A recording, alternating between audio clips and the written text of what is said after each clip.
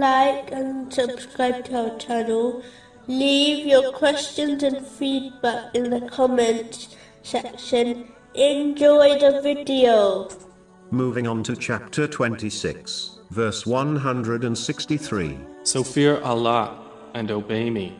The aspects of fearing Allah, the Exalted, has already been discussed in detail in this podcast series, specifically in Ash-Shu'ara parts 10 to 19. But to sum up, fearing Allah, the Exalted, cannot be achieved without gaining and acting on knowledge, so that one can fulfill the commands of Allah, the Exalted, refrain from his prohibitions, and face destiny with patience, according to the traditions of the Holy Prophet Muhammad, peace and blessings be upon him.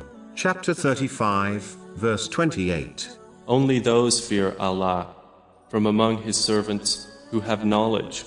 In respect to the Muslim nation, obeying the Holy Prophet Muhammad, peace and blessings be upon him, includes learning and acting on his traditions. In reality, the one who obeys the Holy Prophet Muhammad, peace and blessings be upon him, in this manner, has obeyed Allah, the Exalted. Chapter 4, verse 80. He who obeys the Messenger has obeyed Allah. It is important to note that this obedience involves not cherry-picking which commands to follow, and which ones to ignore, according to one's own desires. Nor should a Muslim rearrange the priority order set by Allah, the Exalted, in respect to his commands, and the traditions of the Holy Prophet Muhammad, peace and blessings be upon him. But the one who refuses to obey the Holy Prophet Muhammad, peace and blessings be upon him, thereby failing to obey Allah, the Exalted, has been warned of hell.